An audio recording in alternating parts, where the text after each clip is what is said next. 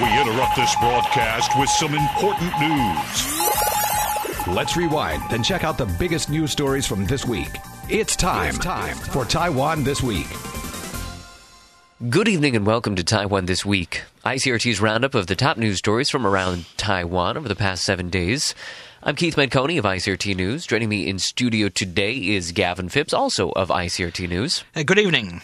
And also today we've got Jane Rickards of The Economist. Hello to you as well. Good evening, Keith. And if folks out there can tell that my voice is sounding a little different today, well, this is how you know that we really do record this in Taiwan, because that's from all the gunk that I've been breathing in this week in that great Taiwan air. Have you guys gotten any of that this week? Jane, you doing okay with the pollution? Actually, I keep sneezing all the time, but I don't know whether I need to see a doctor about it, but otherwise I'm fine. Well, I got the same sense. We just heard Gavin's doing great there in the background, so a merry bunch of black lungs that we got here this morning. But let's not talk about that. Let's talk about what we have on the show. On the show today, we've got a pair of business stories with worries about a potential buyout of 3 Taiwanese chip test and packaging firms by a Chinese state-backed firm. We've also got revelations about an Apple laboratory hiding out in our very midst, that being down in Taoyuan. And we'll fit in some politics in there somewhere. Always kind of a grab bag these days with politics, but we'll fit it in somewhere. First on the show, though, we're going to start with a bit of news that's managed to get a few international headlines. The U.S. government has announced plans to sell a bundle of weaponry and equipment to Taiwan worth about $1.8 billion. This is the first arms sales in 4 years between the U.S. and Taiwan. So seen as something of a breakthrough by some, but still, many observers are lamenting that even after 4 years, the sale does not include some of the key military hardware Taiwan was looking for. But before we get into what was not in the package, let's give it its due and start with what was in the package. Gavin, tell us about that. Yeah, the arms package consisted of 2 of the 4 FFG-7 class guided missile frigates that the US authorised to be transferred to Taiwan exactly a year ago, and also associated materials for those vessels, 36 AAV-7 assault amphibious vehicles for the Marine Corps here in Taiwan, anti-aircraft, anti-armour, and basically tank missiles. All right. There's a bunch of other stuff as well. I mean, seriously, but it gets rather technical. All right. If you see what I mean. The key here for people that don't necessarily know what all that stuff means, the key here is that this was all stuff that was expected, we've known about for a long time. Yeah, it wasn't nothing surprising here. There was no sort of super-duper aeroplanes or super secret submarines. It was just... those are the 2 things that Taiwan really wanted, is the F-16CD fighters and help with the indigenous electric submarines, development of that. Yeah, that was never going to come, though. This was, like I said, it was a year ago exactly to the day that the US Congress actually was given notification of the transfer of the frigates, the 4 frigates. They were offered 4, Taiwan wanted 2. Mm-hmm. So that's how that happened. Now, the US Congress now has 30 days to review this sale, but is unlikely to raise any objections, of course, due to the fact that Washington and Beijing are having a bit of a spat at the moment about islands or non-islands in the South China Sea. So it's going to go through Congress pretty much unaffected. So, yeah, perhaps that's part of what made this deal possible. Jane, what strikes you about this deal?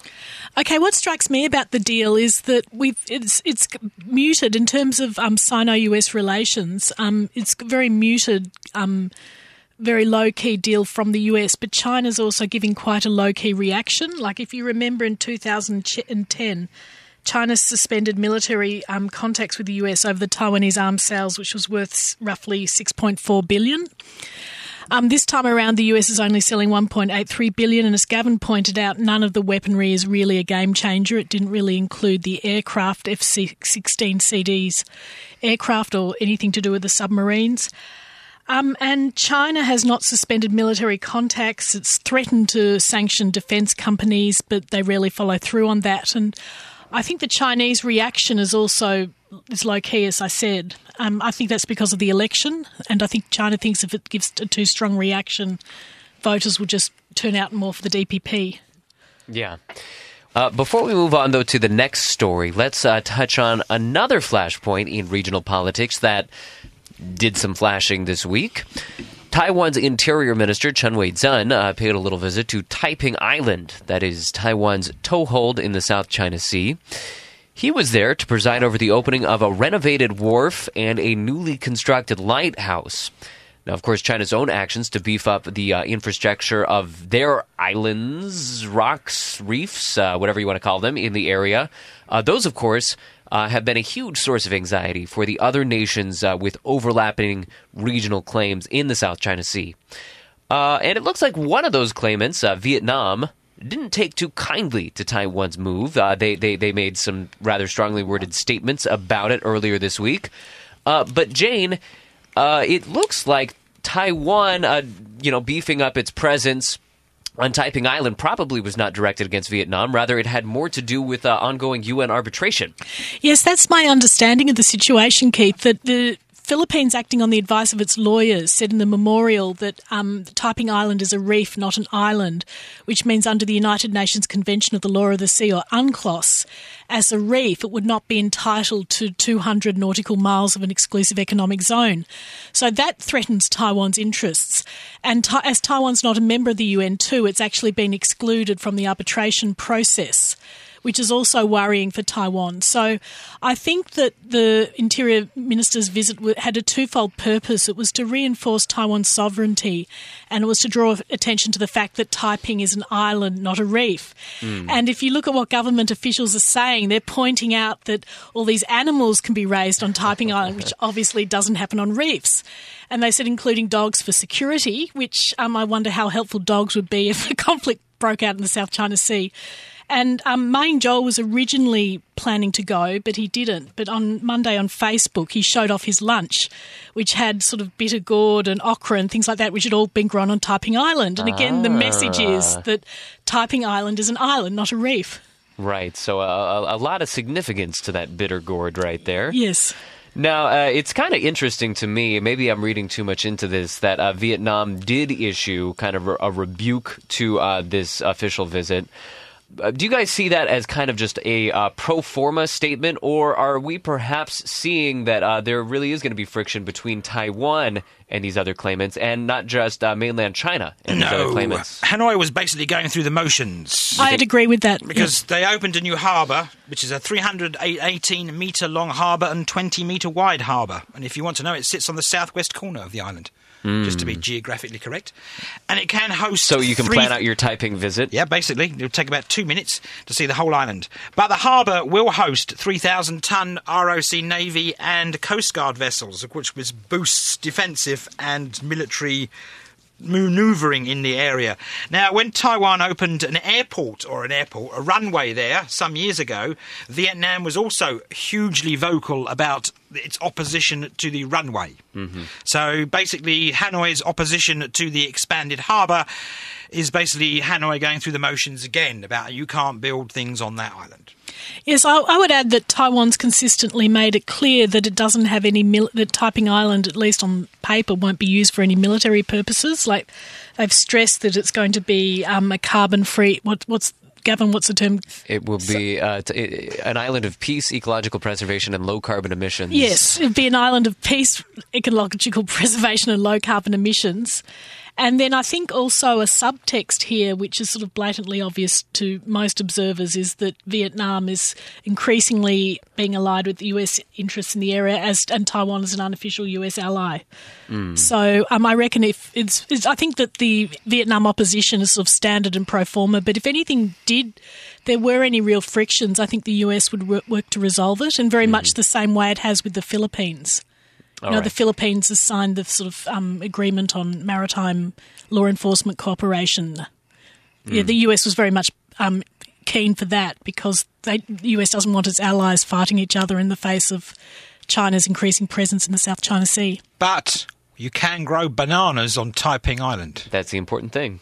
It has been established. That's really the most important news that we've taken away from this week, I would say.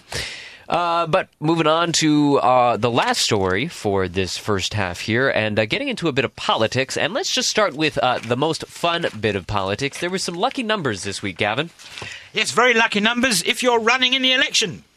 They drew the ballot numbers this week for the presidential election. Now, in Taiwan, ballot numbers are considered to be very auspicious. For example, if you got 4...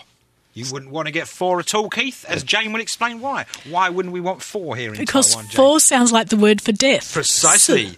So there's only 3 candidates this year. Yes. Really, because they didn't need a 4th number. Nobody's lucky 4. Right now, the KMT, Eric Ju and his running mate Jennifer Wong, they drew number 1, lucky for some. The number 2 went to the DPP's Tsai Ing-wen and her running mate Chen Jian-ren, and the number 3 was given to James Sung of the People First Party and his running mate Xu Xinying. All right. Any significance to any of those numbers? Who knows? They draw them out. It's like a lottery, you know. I'm sure somebody read something. I'm sure someone in the KMT went, "We've got number 1. It means we're number 1. I'm sure someone in the DPP went, "We've got number 2. That's good. It's better than number 1 because people will remember us." And I'm sure someone in the People First Party simply went, "Number 3. That's right. We're at the end, but holding it down. We're not in the middle. We're not in the middle." Holding it down. There we go. There's a positive way to spin all of those. All right, and moving on to some of the other major stories for this week. Of course, as has been the case for the last several weeks, accusations about shady real estate deals have once again been dominating the headlines. But there was a glimmer of hope that the campaign might move back to matters of, substance. Taiwan's 3 presidential tickets agreed on Monday to hold 3 televised debates prior to the January 16th elections.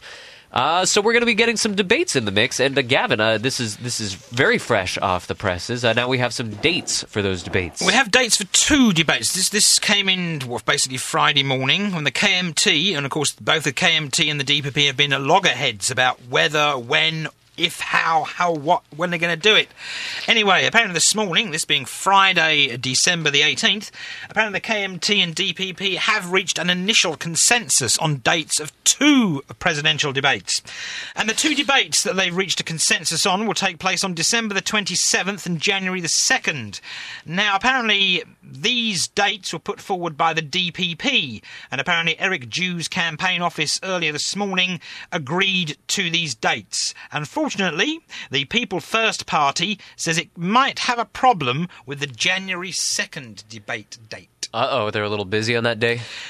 It's January the 2nd. Maybe they're busy on January the 1st. We don't know, but that's all. But apparently talks are ongoing and the dates are expected to be finalised very soon. But of course we've heard the finalised very soon for the past 3 months. So yeah, exactly. Well, Jane, I mean, so this was controversial because they couldn't quite decide on exactly what venue they were going to hold these in. I think the DPP had their preferred TV station. KMT saw that TV station as a little bit too green-leaning. KMT had their own preferred station. So now they've kind of got it all worked out. They have a plan in place. But for folks out there who haven't been around Taiwan in the midst of an election before, tell us about what these debates are like. I mean, what kind of a role do these play in Taiwan elections? Well, they give a chance. Obviously, they give a chance for the presidential candidates and vice presidential candidates to outline their policies.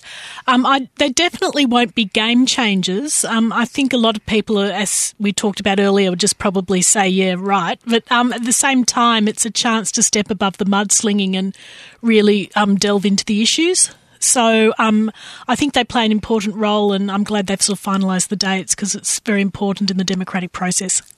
All right, so maybe we will be getting back to some substance. We'll just have to wait and see for another week or so. Moving now to a quick break. When we return, we are all business. We'll be taking a look at a controversial investment plan from a Chinese state-backed company and a newly discovered Apple lab in Taoyuan. That's all coming up after this.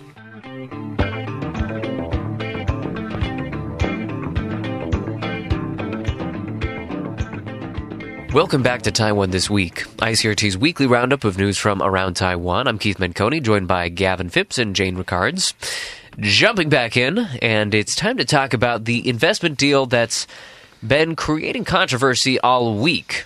Chinese technology conglomerate Tsinghua Unigroup said last week that it would buy up a whole bunch of shares in 3 local companies that are part of Taiwan's semiconductor industry.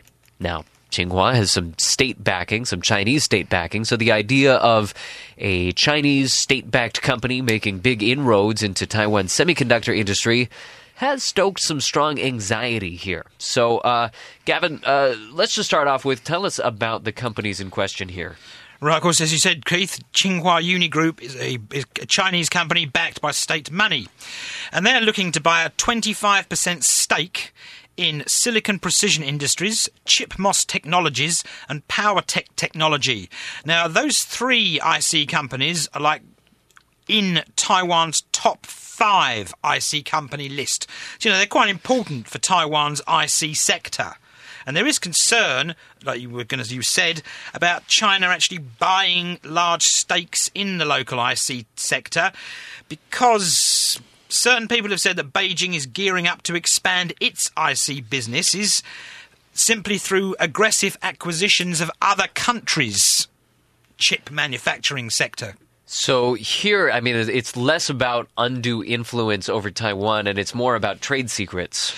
It's about China investing in companies that states consider to be slightly, we don't want to give this technology to another sort of company that's not run by us. I mean, it's not just Taiwan. I believe, Jane, this happened with the US. Yeah, Tsinghua wanted to take over Micron, which is a DRAM company. Uh-huh.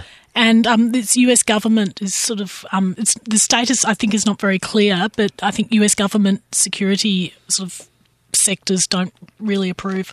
Uh-huh. So now both candidates from both sides of the political divide have come out against the deal, so it's kind of become a campaign issue already. So do we think that this deal has any chance of going through, or is it kind of dead in the water? Well, it's the only campaign issue they actually all agree on, because they're both concerned about, that's the DPP and the KMT, they're both concerned about possible adverse impacts resulting from Chinese investment in the local IC sector. And personally, I can't see it actually materialising because we're coming towards the end of the current legislative session. And, of course, after that, there'll be the election, and then the legislature won't reconvene to debate this issue at a lawmaker level for a couple of months.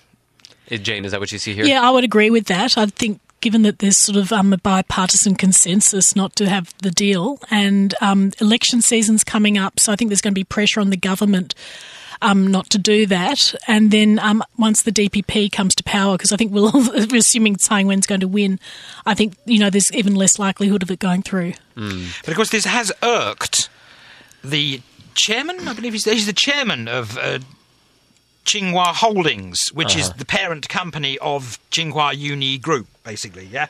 Now, his name is Mr. Xu Jinhong, and he's been rather vocal about this, and he's actually accused some people in Taiwan of narrow-mindedness over their opposition to the proposal for his company to buy stakes in Taiwan's IC companies.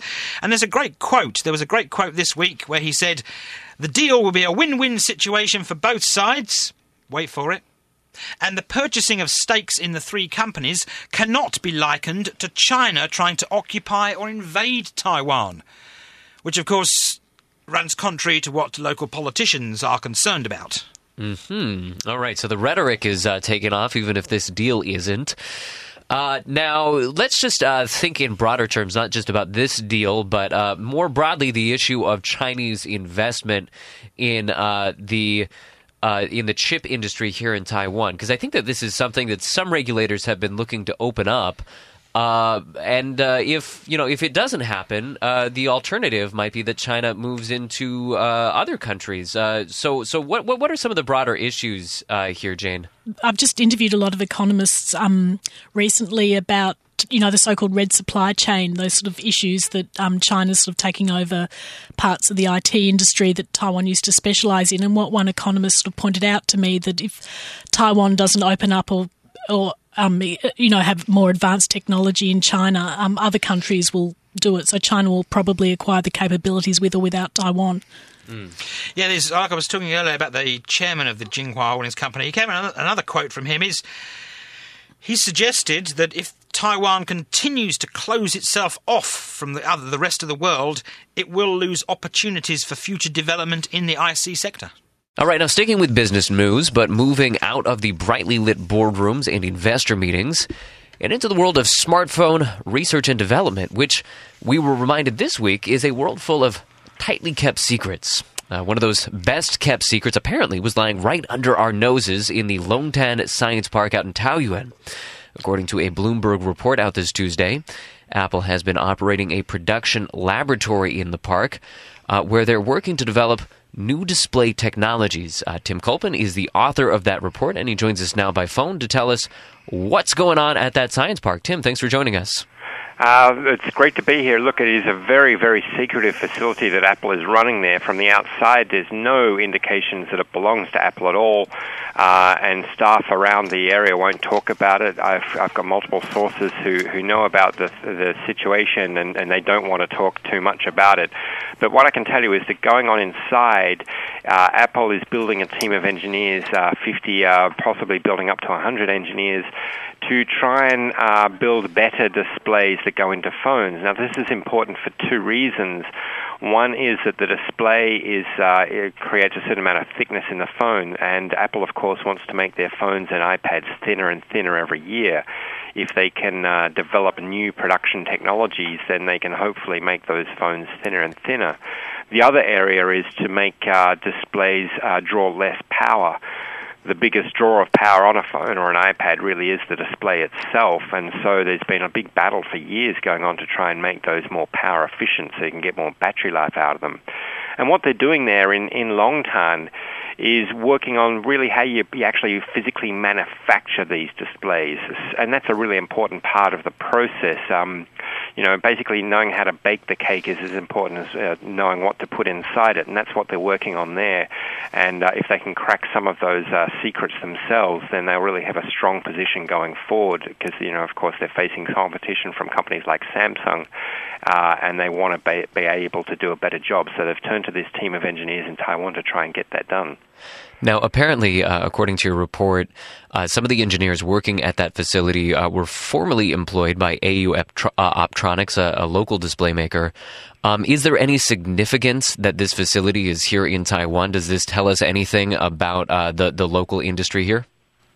Yes, it is. In fact, many people were ironically saying that the fact that they were taking staff from AU Optronics was a good thing for AU Optronics, because it shows how good their engineers are that Apple would want to steal them. So certainly that's an interesting spin on it. And after the story came out, within minutes of us publishing the story, AU Optronics shares went up as high as 8%, so it was quite a big boost. Now, really the upshot for Taiwan is that by having this lab in Taiwan, possibly in future, Apple may decide to then outsource that production, the mass production, to Taiwanese companies such as AUO or Innolux. Now, of course, the current display makers for Apple are companies like Samsung, LG Display in Korea, Japan Display, and Sharp in Japan. Those companies have a lot of their own fundamental technology, and Apple has relied on a lot of that for a long time. But this move indicates that they want to build the fundamental technology themselves, similar to what they've been doing with chips. They do have their own chip, their own designed chip in their iPhones and iPads, and that's manufactured by TSMC. But by doing the same for displays, it may give the chance for companies like AUO and Innolux to pick up the mass production contracts, and that, of course, could be very good for them. So perhaps Taiwan could play a big part in this more in-house strategy. Yes, exactly. That's the whole role. The theory behind it. It'll remain to be seen how Apple plays it out in the future, but there's a lot of people who believe it can help. Now, one of the most striking things here is, we get to have the opportunity to run a headline like secret laboratory. So there is a lot of secrecy here. Is this level of secrecy typical for Apple? I understand that they're still not talking to you. I mean, you went out to that facility, you kind of asked around, and you kind of just got shut down at every angle. Yeah, I did get shut down at every angle, literally. I went to the front, the back, everywhere. And even up to the front desk and politely asked a friendly receptionist who was standing in front of a huge Apple logo, how I can get in. Of course, she said no. then asked politely who could I talk to, and she basically said she can't even tell me that. So, look, Apple has always been secretive, we know that, but they have some projects that are even more secretive than others, and this, I think, goes into the category of even more secret, even by Apple standards, and that's probably not surprising. They're in early stages of this development project, and they wouldn't necessarily want to have the light shed on them. Of course, that's not the case anymore, and everybody's been talking about it.